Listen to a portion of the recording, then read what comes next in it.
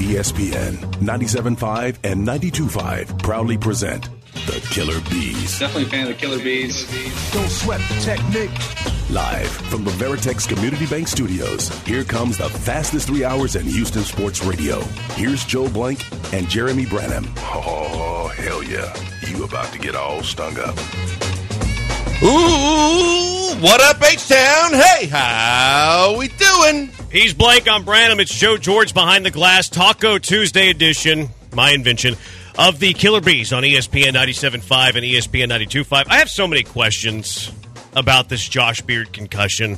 Like, we have a very busy show planned. We're going to talk a lot about the Houston Texans. We're going to talk about a concussion that we actually care about in C.J. Stroud. We're going to talk about the sports culture in this city. Feels like it's an all-time high. Some NFL would you rathers. It's a cash it or trash it day. Or the Texans building a powerhouse. But all I can think about is this Josh Beard concussion. It smells funny to me. It's fishy to me. The story that Michael Connor just told me, which have y'all talked about? Joe was filling in for Beard today, so he couldn't do any of the work for his actual show.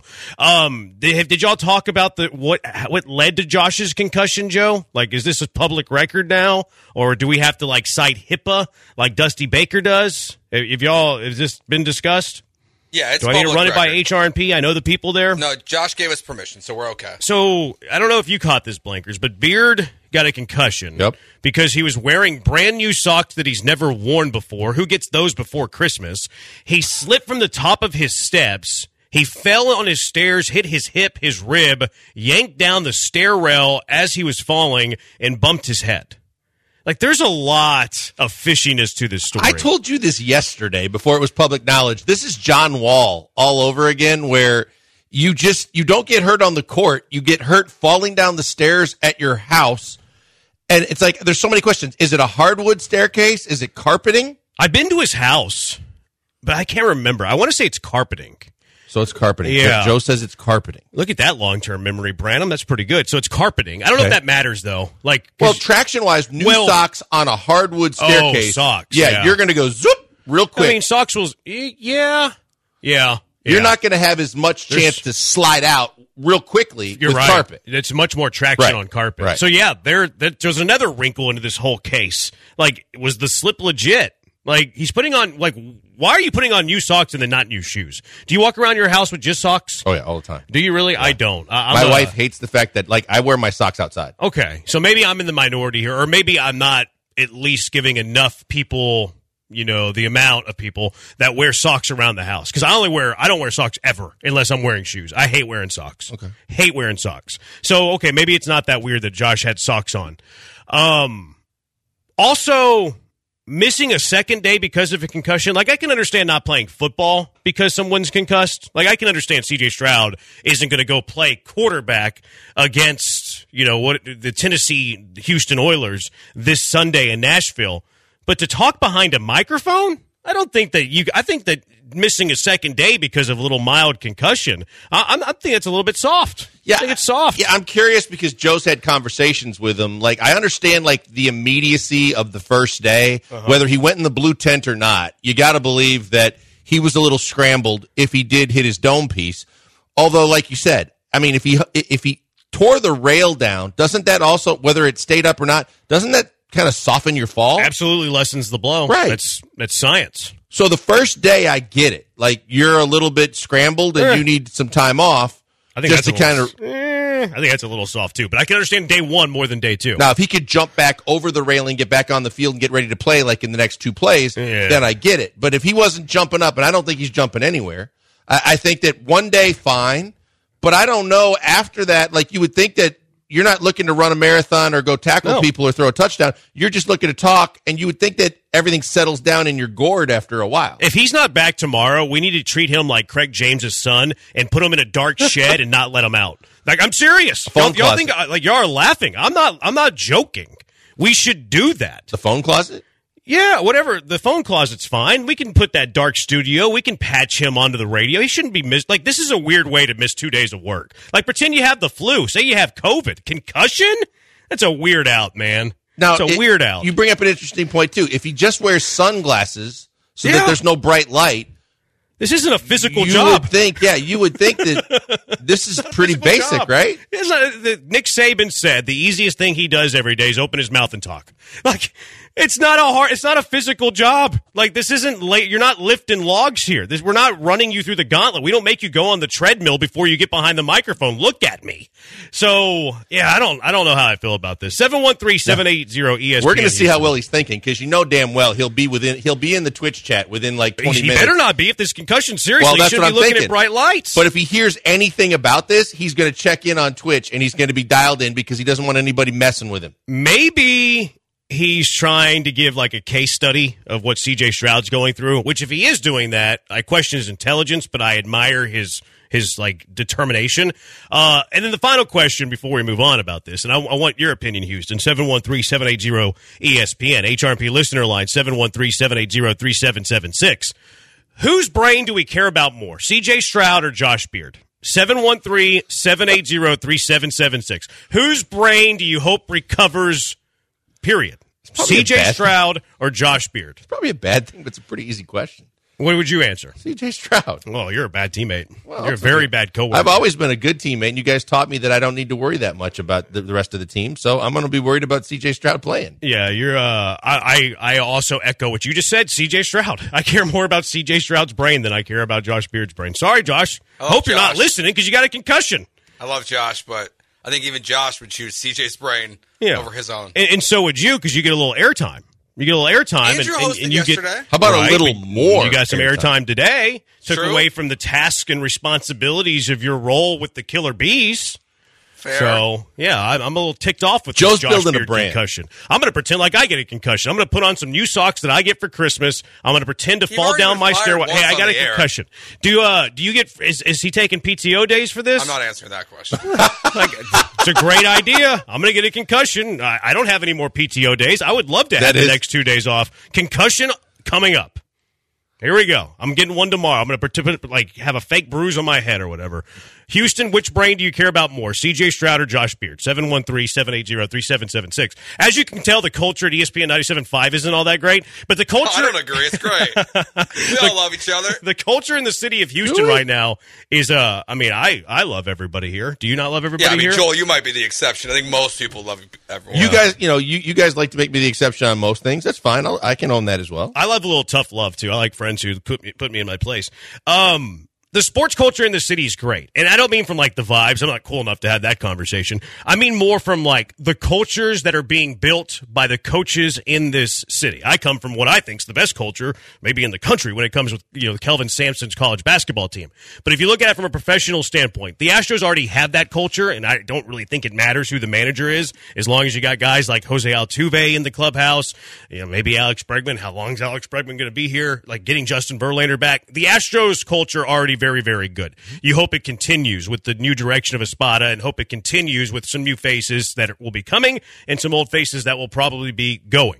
The Houston Rockets, I understand they've lost back-to-back games, and we'll talk about the fact that they lost that second game yesterday in not so great fashion. But Ime Udoka has all of a sudden turned a laughingstock in the NBA into a legitimate NBA basketball team that's one of the best defenses in the league.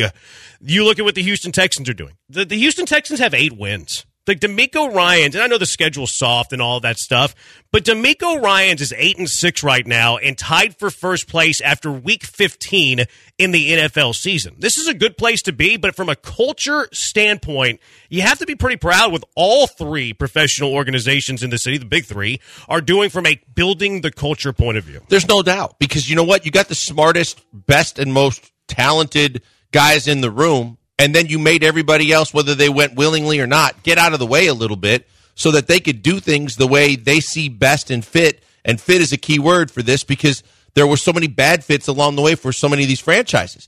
And when you get guys that have been there and done that a few times, and they know what they're doing, you're going to get your players to buy in. That's the toughest thing you can do with culture. You get the players to buy in. Now, veteran, rookie, and anywhere in between, they're going to follow the lead of their leader, and they're going to understand they're going to be better for it. The team's going to be better for it. It's the right thing to do. You eliminated all the guys that didn't belong to be in charge in the first place, and aside from the Astros, who got it right with Dusty coming out of a really tough deal, you look at what the Texans went through with Cully and then with Lovey, and how backwards that was. You look at the fact that it was square pegs, round hole with Steven Silas. Now you got guys that literally know what they're doing, and that the first sign of it is the guys are following the direction they're getting, and that's how you really turn the corner, and that's what all three franchises have done. Well, and the Astros did it earlier because they've been cruising along. Yeah. And that's kind of like, I think culture matters a lot in sports too. Sometimes we minimize it, and I know that every coach says it. Like, it is definitely coach speak. Oh, we got to have great culture. Culture is something that we, build off of. Like, it's one thing to say it though, and it's another thing to do it. Because I'm an actions over words guy. Every coach is going to say we got to have great culture, or we do have great culture. But it's not about what they say; it's about what they do. Like, you look at the Texans organization right now, and you can tell that where they were the last few years, even under O'Brien, I never felt like they had great culture. But where they're at now, it's like, okay, like DeMeco's building something. And you even hear some of the players talk about how DeMeco's pretty hard on them. Great. I think you need that leader that is difficult and hard on his players to build that culture. Ime Udoka is not going to be soft with his players at all. He's not going to be soft with rival opponents, even if his name is LeBron James. He is building a culture where you have to have you have to play hard. You have to play defense. He's not going to mess around. He's going to bench whoever he needs to bench. Yesterday it was Jabari. He's done it with Jalen. He's done it with even Alpi Şengün. So, he's not messing around. We'll see what Espada is, but Espada is taking over a culture that I think is kind of managed by the clubhouse itself. Like, Jose Altuve might not be the most vocal guy all the time, but when he needs to get in your butt, he'll get in your butt. Same thing with Justin Verlander. I know Lance McCullers doesn't pitch a whole lot, but Lance McCullers will be that vocal guy as well. And as a fan of sports, I like that stuff. I like good culture. I like players who play hard. I don't even need to win all the time. Winning's great, but if you can make me proud to, you're the team that's representing the city, it makes me proud with how much effort you're giving, how hard you're playing, the culture that you're building, that makes me proud as a fan of those teams. No doubt. It's easier to root for those teams, and it's also establishing, when you say the culture, but you're establishing a hierarchy that everybody's on board with. Because I've been a part of franchises where the best players did whatever they wanted, and they ran roughshod no matter what the coaches said the rest of the team had to do. That's the easiest way to drive a line in the sand right through the middle of the locker room and really alienate yourself from a lot of the guys on the team. And when the coaches aren't afraid to go at their best players and tell them, hey, you're not separate from this conversation. It's all for one, and this is what we're all going to do. That's when you really start seeing the results that these three teams are seeing. What have you seen about this culture from the pro teams in this city? 713-780-ESPN, the HR&P listener line. Busy show today. Cash 'em or trash 'em. Would you rathers around the NFL? Interesting comments from Albert Breer. He said the Texans are building a powerhouse. Are they? We'll discuss that later. We're on the Twitch, twitch.tv/ESPN975. He's at Pac-Man Joel on Twitter. He's at Joe George Radio on Twitter. I'm at Jeremy Branham on Twitter. Also, don't ignore in victory what you wouldn't in defeat. We do this each Tuesday after the Texans win a football game. What are you not ignoring in victory, what you wouldn't in defeat? It's the Killer Bees on ESPN 97.5 and ESPN 92.5. What you wouldn't ignore if you ever got into a car accident, that you have to get some business taken care of. You got to get some things done. First thing you need to do is call Hollingsworth Law Firm. Greatness that is Hollingsworth Law Firm. You don't pay a dime until you win your case.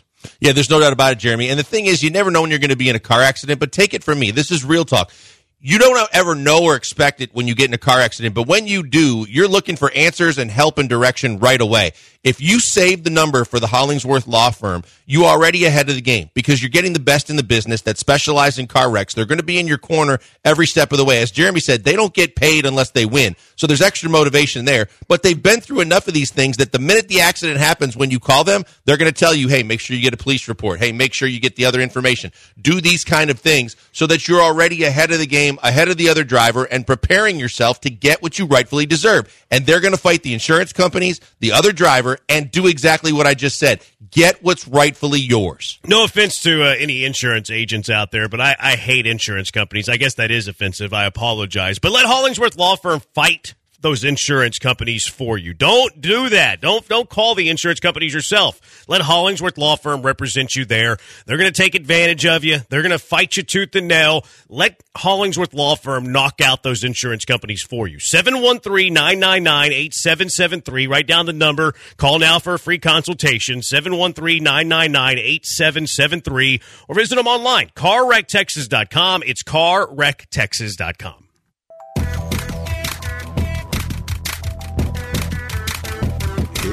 Houston, you're live in the Hive with the Killer Bees, Joel Blank and Jeremy Branham on ESPN 97.5 and 92.5.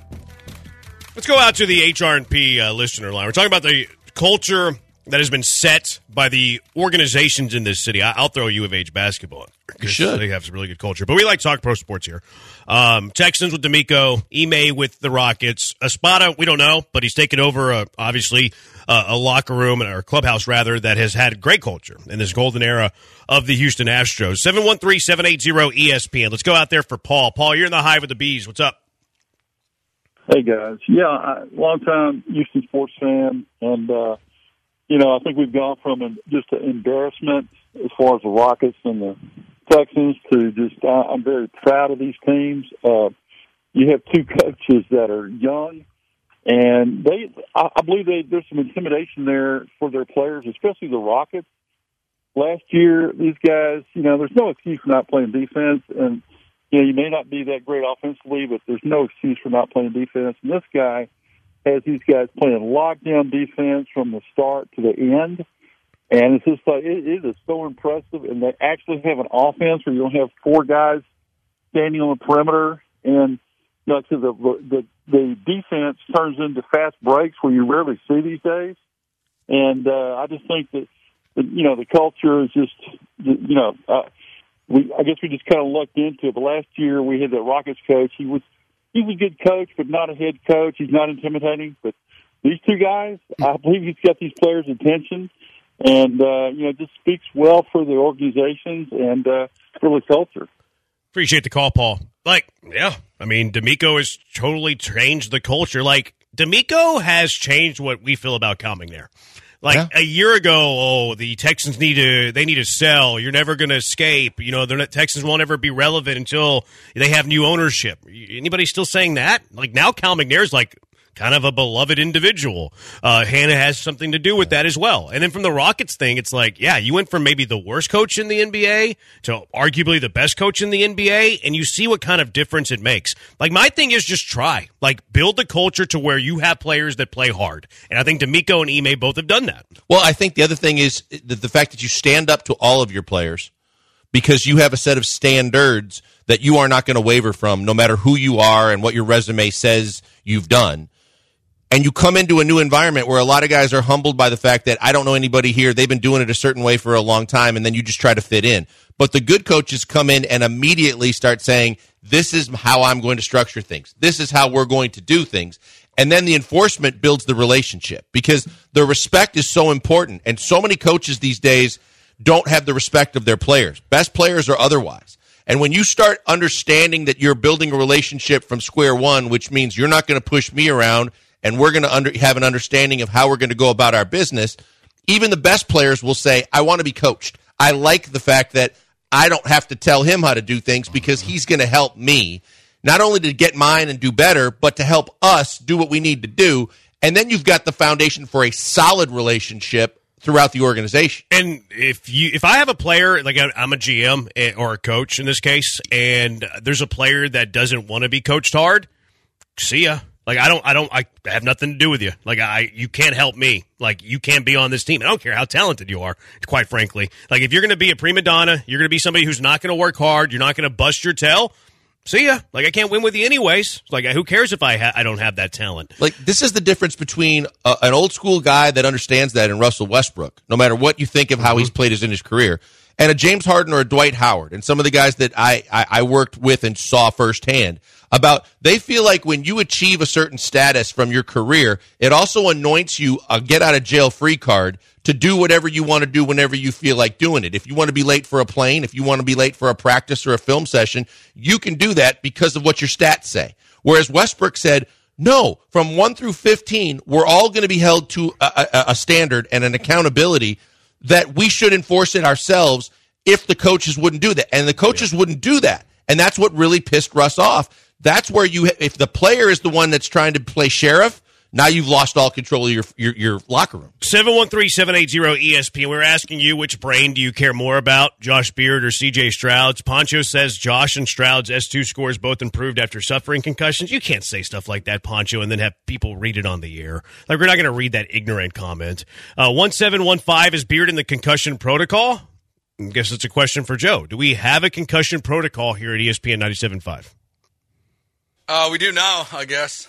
What is it? If you're not going to throw up on the air? If you say you have a concussion, you're in the protocol and you get 2 free days off work? You're not going to throw up on the air. You got to be able to put sentences together, right? Well, that helps too, yeah. Okay. Which he can't.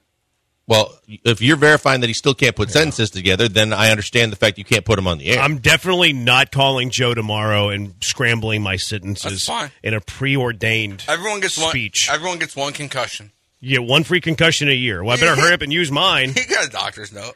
Yeah, that's easy to do. Hey, doc, I bumped my head. Can you say I got a little concussion? Yep, no problem. You guys ever had one? I think I've had one. I've had 3. You've had Have 3? You really? Yeah. How did it happen? Oh, diagnosed? All football. Mine was self-diagnosed.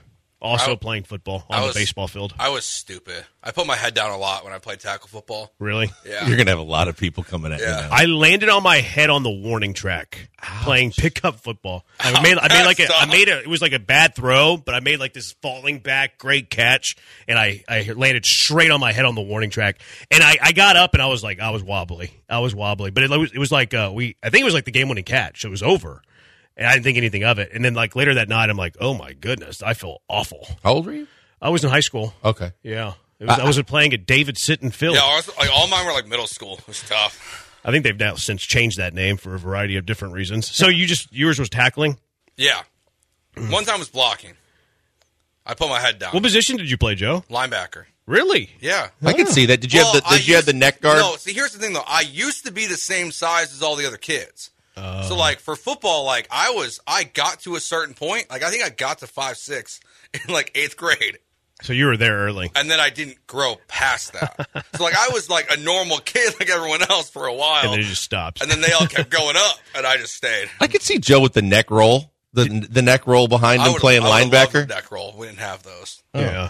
Did you ever have a concussion, Blankers? I don't think I did. I think probably because I got a big dome piece. It might have helped me. That might surprise many that you've never had any. Yeah, I'm surprised. I'm sure it surprises a lot. I don't. You ever get domed playing baseball? You ever get hit in the head? The fastball?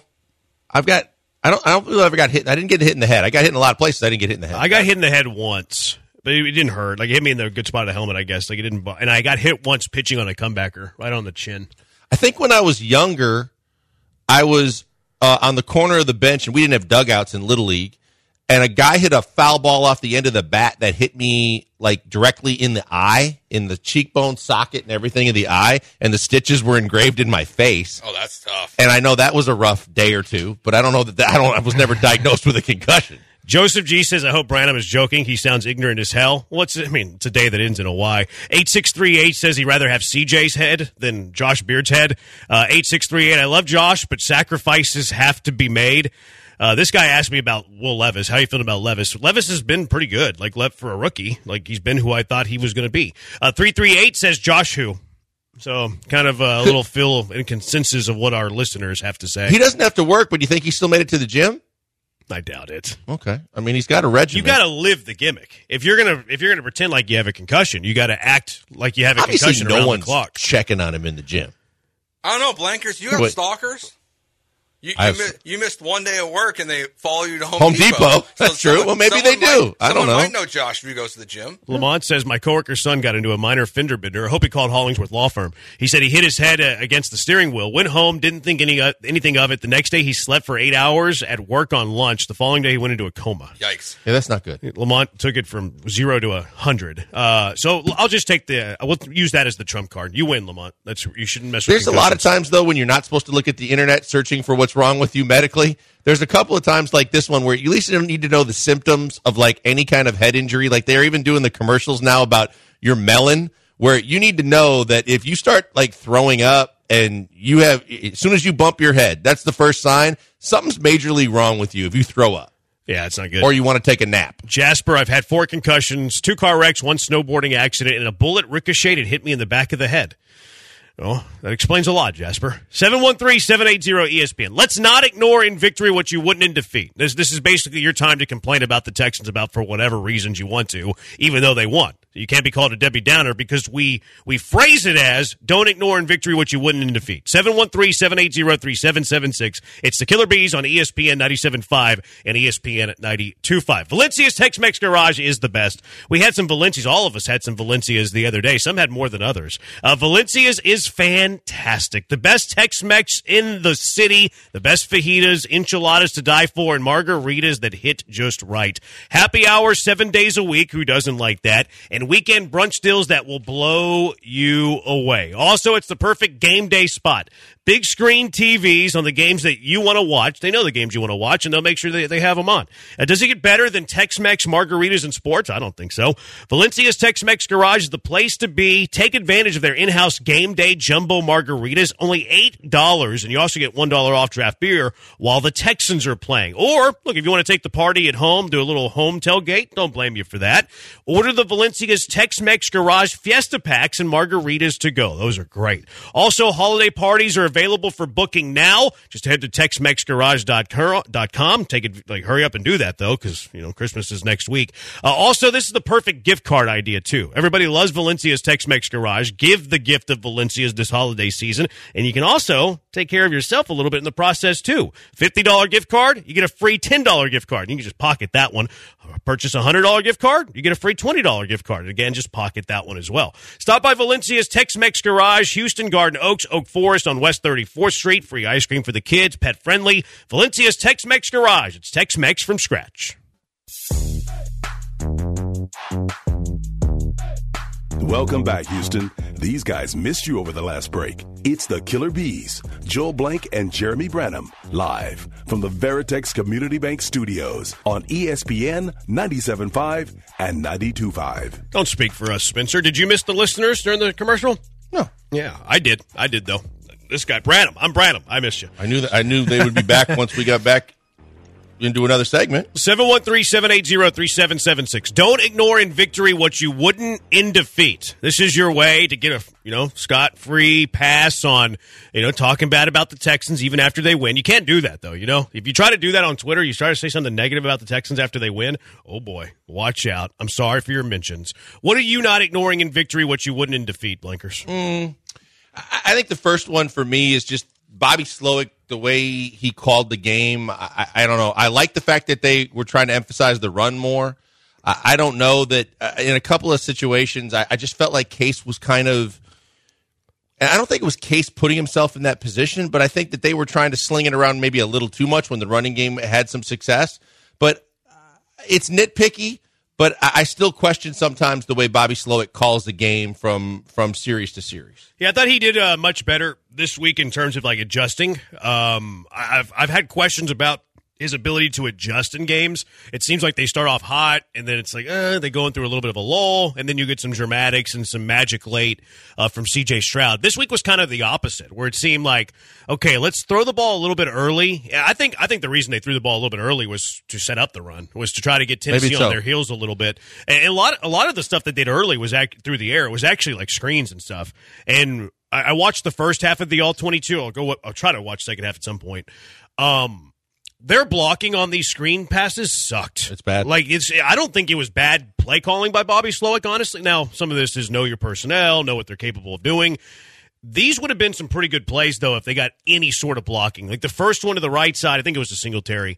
Robert Woods doesn't, breathe on a soul. It's you have a guy right in front of you. Just go stand in his way. If you go stand in his way, it's going to be a gain of 12 and a first down. He doesn't even look his way. He gets out of the way. He looked like a bullfighter, really. There were Michael Dieter on at least two occasions, maybe three in the first half. Awful in the screen blocking game. So I actually put that more on the execution than Slowick on the screen passing game. But I agree with Slowick's overall grade. Basically, I didn't think he had a good first half. I thought his second half was much better. And the first 3 and out was real quick, and that was one of them. That was the one where Woods missed the block. Yeah, and maybe you're right. Maybe to a standpoint, it's all personnel. Not all. All the personnel should be held accountable as well too, because maybe the plays would have worked better if guys would have all been able to do. But you think they practice this stuff enough during the week? You know the kind of plays you're going to run, and if you see that guys aren't quick to get out on the edge and block when you're running a screen pass, then maybe you don't want to call it too much. But I also just think from a personnel standpoint, as it relates to that, but just overall offensively, the receivers aren't very good other than the fact that Noah Brown was his go-to guy and your tight end did a whole lot for you. But when you look at the other guys, I just think this is basically a pass of a year.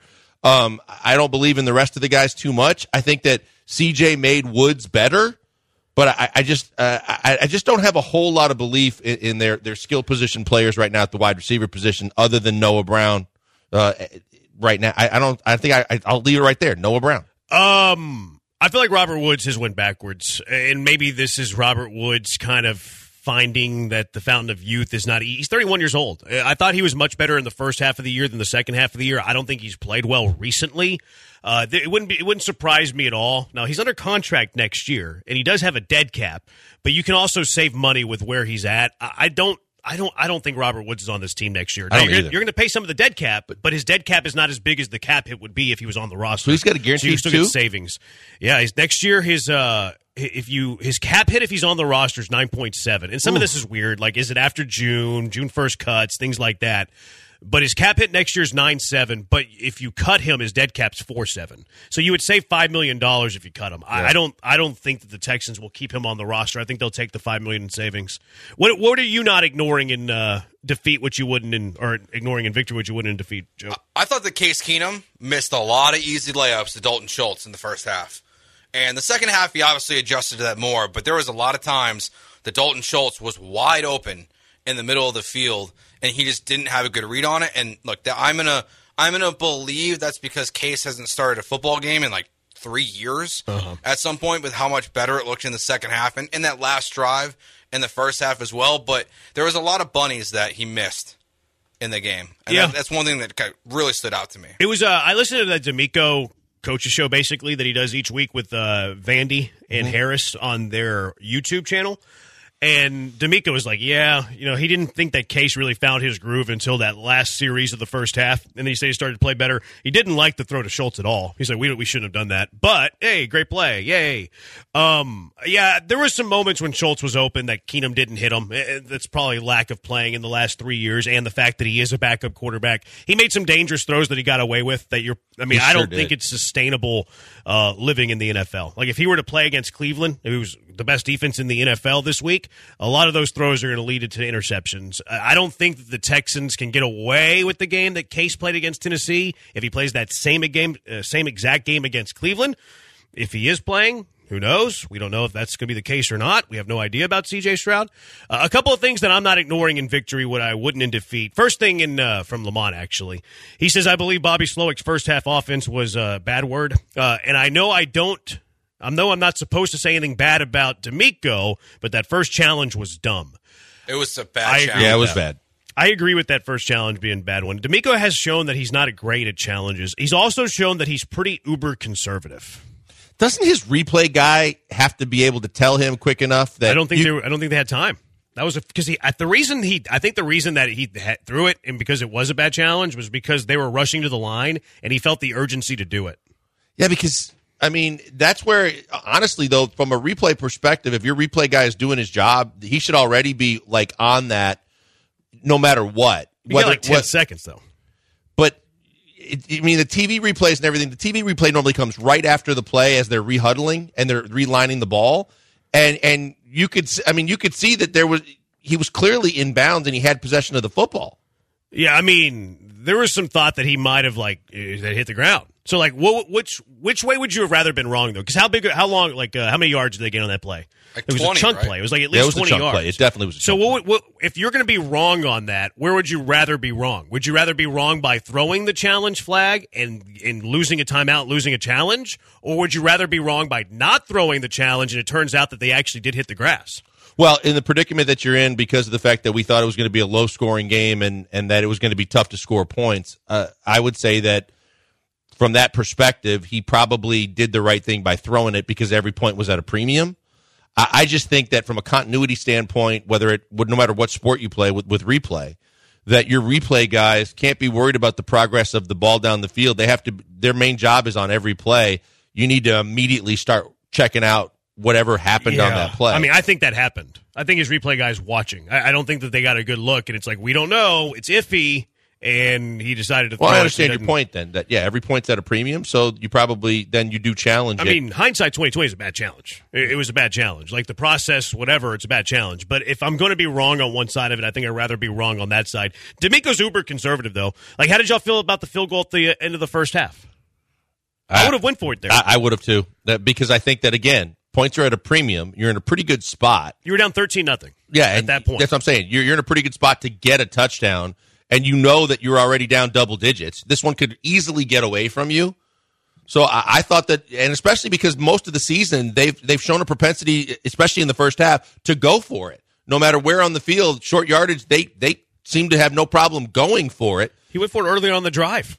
Yeah, I thought they would. I really thought that they were going to go for it on that play. To me, it was a clear indication that they didn't believe that with Case back there that they could get it done. They went 4th and 1 4 plays earlier. I know, but at that point, it was like, it's field goal, get to halftime, down by 10, basically. So I think they went super conservative in that moment. I don't think they do that if C.J. Stroud's the quarterback. They went for it 4th and 1 4 plays earlier. I know, but the time was running out. It's like, there's a difference in time, but it's the same. It's the same thing. I don't know. They're still like at the end of the drive. They said, Case can't get it done. Let's kick a field goal and be down by 10. They could have said it 4 plays earlier. Were they in field goal position? Yeah, they were like at the 30. Yeah, that's a good point. So it wasn't consistent, and like DeMeco at times has not been consistent with his decisions to go for like 4th downs. Somebody was arguing me, you can't say DeMeco's conservative. What? Like, I think he's uber conservative. And that's not even a bad thing. But would you say he's conservative or aggressive? He's absolutely conservative. Joe, would you say he's conservative or aggressive? The final field goal, he decides to eat all that time and just say, we'll kick it from 54. That was one of the things I was going to bring up. I can't believe that with timeouts on the board that they settled for that long of the field goal. No. And it all worked out in their favor. But, like, I was surprised that was the strategy they took. No question. Because I don't think that, but again, to the point of being conservative, he just decided that on the fly. He just all of a sudden decided, nope, you know what? Let's not push the envelope any further. And you could see him on the sidelines. He just went, no, let's just run this thing out and kick it. I think his rationale, he answered to that afterwards. I think his rationale was sound, at least. Like, I think it's solid. Like, there's times whenever I disagree with somebody, but they make a logical case. I'm like, okay, I can see why you did that. Might not agree, but I can see why you did that. He's like, we had a bunch of holding penalties. We had some issues where we didn't want to have a penalty. We wouldn't have a sack. Like, we had been sacked earlier in overtime. We didn't want to take a negative play already being in Kaimi's range. I can disagree with it, but at least I understand that logic. And I'm not saying conservative is a bad thing. Like, I'm not. Sometimes that word gets a negative connotation. Like, some coaches are uber aggressive, and whenever you're uber aggressive, it's actually damaging to your team. There's coaches that are conservative where it's actually good for your team. So, like, conservative sometimes get a negative connotation, and aggressive gets a good one. When there's really not, there shouldn't be a difference in connotation. You can be a really good conservative head coach and a really good aggressive head coach, or vice versa. But DeMeco is definitely more conservative than he is more aggressive. Well, I don't think it's debatable. To your point on consistency, too. Same drive, right? We've seen it in the past when they've gone on 4th down early in the game on a certain drive, and then, a couple drives later, they decide to change course, and they do it a different way. But on the same drive, when you're looking that you're almost desperate to get points because you don't want to get blown out of the building, and you're facing a tough uphill climb, you would think that if he went for it earlier, you would continue to go for it late and say, look, this is our chance to either stay in the game or fold up our tents and go home. We got to be aggressive here. And then he went from aggressive to conservative. 713-780-ESPN, HRP listener line, 713-780-3776. What are you not ignoring in victory, what you wouldn't in defeat? Also, there might be some clues that C.J. Stroud might not be ready to play on Sunday. Hate to break them to you, but it looks like it's possible. It's the Killer Bees on ESPN 97.5 and ESPN at 92.5. Before we go to the break, tell you about the good people at Apollo Men's Health. Apollo Men's Health can help you during the holidays and all year long, but particularly in the holidays when you're running out of energy. You got no juice because You're burning the candle on both ends trying to get through the holidays, but you're getting it from work. You're getting it from the family situation and all the things you got to do at the house. And then you got to worry about all the extras you do during the holiday season, and you're just running out of energy. That's where Apollo Men's Health can be such a big help. They help you in a variety of different ways. If you're struggling everywhere from the bedroom to the boardroom to the weight room, they can help you to get to where you need to go. They have a variety of different plans set up so that they can do a lot of things to help you feel like your best self.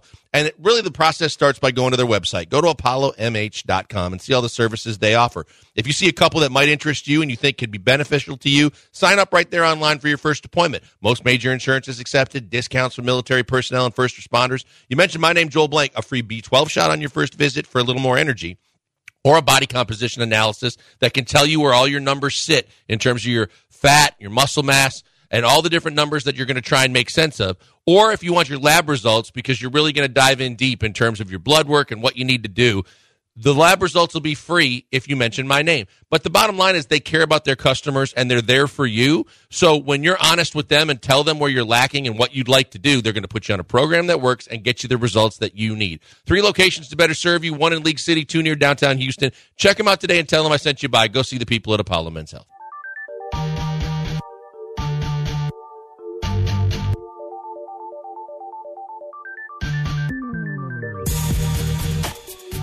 Welcome back, Houston. It's the Killer Bees, Joel Blank and Jeremy Branham, live from the Veritex Community Bank Studios on ESPN 97.5 and 92.5. We're not ignoring in victory what you wouldn't in defeat. Rare Candy with a rare good comment. He's an uber-aggressive Chargers coach who just got fired. Brandon Staley, super aggressive. Brandon Staley, super fired. 713-780-3776. 6927, can you not just call a timeout and look at the replay, then decide whether to challenge? That way you save a challenge. You can. You can. You burn the timeout. And you could burn 2 if you lose the challenge. So you don't see that a lot now. It kind of happened last night on Monday Night Football, but in a weird way, where Pete Carroll called the timeout, and then Nick Sirianni had a little bit more time to watch it, and then they challenged it and won a challenge. And then Pete was mad about it, that they were challenging after he called the timeout, and Sirianni was looking across the field and gesturing to him what are you doing? I don't think he was mad about them challenging. I think he was mad that he lost his timeout. He knows that they can challenge. Yeah, Pete was lobbying after the fact. He wanted his timeout back. Right, which I can understand. I didn't like Sirianni's little antics with that, though. But he sure did. It was noticeable. He definitely did. I don't like Sirianni. He's a little overly cocky. I don't really like his antics. I find him to be childish in Bush League. I thought that was a Bush League thing. Looking across the sideline, what are you doing? That's Pete Carroll, man. That's one of the legends of the game. And you're putting him down by looking across the sideline and doing that little ugly face to him. I thought that was Bush. And what last year at Indy kind of makes a little bit more sense because they fired his guy in Frank Reich. Yep. And whenever he went over to the bench and started taunting the fans, he's a head coach in the NFL and you're acting like a child. I think he tries to be so over the top Philly. I don't like him. That it gets real annoying. I openly root against Nick Sirianni, which stinks because I like Jalen Hurts. Yeah, I like Jalen Hurts too. No doubt. It's great he's a local kid, but he's a great story. I dislike Sirianni more than I like Hurts. See, but I hate Pete Carroll, but I have reasons for hating Pete Carroll, but even the bubblegum chewing and Why do you hate Pete Carroll? Because the Packers, it was a main rival all along, and he was always, you just owned the Packers? Chewing the gum, and not owned, but, things didn't always work out our way. But, I just think that a lot of times he gets a ton of credit for what he did in Seattle. He had some really bad runs, too, but, the head-to-heads and the chewing of the gum and the way his antics on the sidelines gets annoying to me. What do you have against people who chew gum? You didn't like David Culley either. Culley didn't chew gum. He chewed his tongue. What do you have against people who chew things while they coach? I never thought about it that way, but if I figure it out, I'll let you know. 7557, the Texans only scored 1 touchdown all day. If you go into the half down 13-0, you need 2 TDs in the second half. It would have been tough. I understand that. But if it's 13-7, now you only need 1 touchdown. So it works both ways. That's why it's a good conversation because you can understand half the people's points and you can understand the other half of the people's points. 3-4-5-1, you take the points. Tennessee hasn't done anything offensively. Okay. I can understand that, but the Houston Texans also haven't done anything offensively. Yeah, it was like a push of a comedy of errors and bad football for a majority of it, except for one of the things that I was going to put on the list, which was the awful interception in the pick six by Case, because of the fact that when you look at the replay a multitude of different times, I get looking off the safeties and looking to the right, but it seemed like he never looked back to the left to find out where Ogunbowale was and what route he was running, and completely just missed him. Yeah, he didn't have time. He was going to get hit. He was going to get sacked. So he threw it where he thought he was instead of actually ever locating him. But if he would have been sacked if he didn't. You watched it again? Yeah, he would have been. The pressure was coming. Like he definitely threw it to where he guessed. I mean, he guessed where he was going to be based on the route and the play, and he missed terribly. It wasn't a good play. If he tried to locate him though, he's going to get sacked. Now, I would have rather had that. Yeah, I would rather him just take the sack as opposed to throwing a pick six. And Laramie got hurt on that play. I had no Fant, pretty big loss. I think Fant's actually a pretty big upgrade over Heck. Hopefully they get Fant back this week. And also, just one observation, that they rather have Desmond King play linebacker than Henry To'oTo'o play linebacker. That's fact. I don't understand why they soured on Desmond King at the end of the preseason and everything. Me either. But boy, oh boy, bringing him back was the right move to make because he has been a huge contributor since he got back. It was the one big stop his first week back inside the 5. But then after that, no matter where they put him and play him, he's doing good things. I would love to know someday why they soured on him and got rid of him so quickly. I don't know. It's bizarre.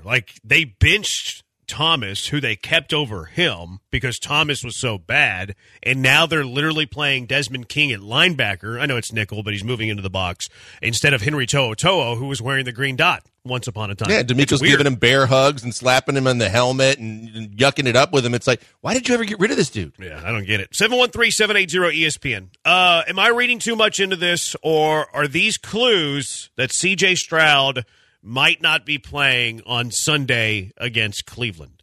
The first one, Aaron Wilson, Aaron Wilson did report that DeMeco Ryans is not interested in the Houston Texans job. He says that quarterback C.J. Stroud remains in the concussion protocol, which is no surprise. Says he's making progress, which I hope he is. I mean, it's only one way up. He says he still has symptoms, per sources. Status undetermined for Browns game. If Stroud isn't medically cleared, Case Keenum will start second game in a row. Okay? Is that any cause of concern there? Still this early in the week, it's not for me. I think there's still plenty of time. I think that when you look at it, it's normally decisions are made to bring a quarterback late in the week if it's the second week after a concussion. I'm not going to be too concerned about it right now. I don't think that there's a huge feeling right now that he's going to be back for me. I think I'm kind of 50-50. I could see Case getting another start and making sure CJ's right because you don't want anything long-term with the kid, and you got to make sure that he is feeling good because if he gets another one, now you're really talking about, the possibilities go an increase for the risk. But I'll worry more about it on Thursday. Yeah, this one to me is probably a 1. He should be in the concussion protocol still. He didn't play on Sunday. Yes, I expect him to be making progress. We should be making progress every day. Symptoms. The symptoms thing's kind of interesting to me, though.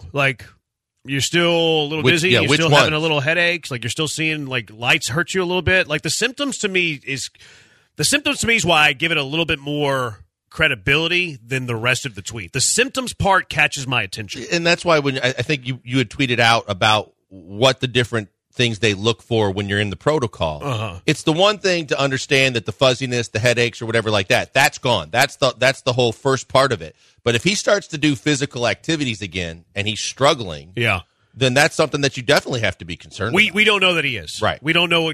All we know is that he texted Case Keenum and Davis Mills on game day, and all we know is that he still has symptoms. The symptoms part is weird to me, that he's still feeling symptoms, because usually the symptoms start to clear a few days later. And for you to clear the protocol, you're not supposed to have any symptoms. So that he still has symptoms does catch my eye. Now, here's the second clue. And again, maybe I'm reading too much into this, and if I am, 713-780-3776, or maybe I have some credibility here, 713-780-3776. The Texans, this was from earlier this morning, Field Yates, the Texans joined the Patriots in putting in a claim on quarterback Nathan Rourke yesterday, but New England had higher priority. Texans put a claim in on a quarterback. Why? I mean, you whether you played Davis Mills or not, you still have 2 healthy quarterbacks. Mm-hmm. I guess that, with the new rules, you should have 3 on your roster. But, yeah, it does definitely set up for you that's alarming if it means that that CJ's not going to be able to play and you don't know when he's going to be back, that you got to get another guy. Why would you need a third quarterback if Stroud to play? Now, it's early in the week. It could just be insurance. We don't know where Stroud's at, so we're doing this as an insurance policy to have an emergency third quarterback. Do you think they would be cutting Davis Mills? No. For Nathan Rourke? I don't think so either. No. Like some people read this as, they're getting rid of Davis. I don't think this is they're claiming Nathan Rourke so they could cut Davis Mills. Yeah. The other point, though, is whenever you claim somebody, they got to be on your 53 man. Well, that's what I was So thinking. this isn't practice squad. Right. So, and the thing that I'm concerned about is, too, not this late in the season, because if you get another quarterback in here, just trying to get the vanilla aspects of a new playbook and everything at this point in the season, you're not going to do that, because Davis Mills, whether he's a little ticked off he didn't start or not, the fact of the matter is he knows your playbook. He's the best guy for the job, whether it's the 2 or the 3, and you need him right now for the finished season. And if you watched him, he was engaged on the sidelines the entire game. I don't think this has anything to do with Davis Mills. I think there would be 2 reasons that you're putting in a claim on Nathan Rourke. I have no idea who Nathan Rourke is. I don't know. I think you would have, maybe he's Mickey Rourke's younger brother. The rest was a really good movie. There's only 2 reasons I think that you would put a claim in on a Nathan Rourke or a quarterback in general. One of them, and this is probably the most likely answer. You just want a safety net in case C.J. Stroud's out another week. Safety net, you have a third emergency quarterback just in case, and then you cut him next week when C.J. Stroud could be healthy again. Or 2, and I'm willing to concede that this is probably the less likely of the 2. But option 2, you don't feel that great that C.J. Stroud's going to be ready for Sunday.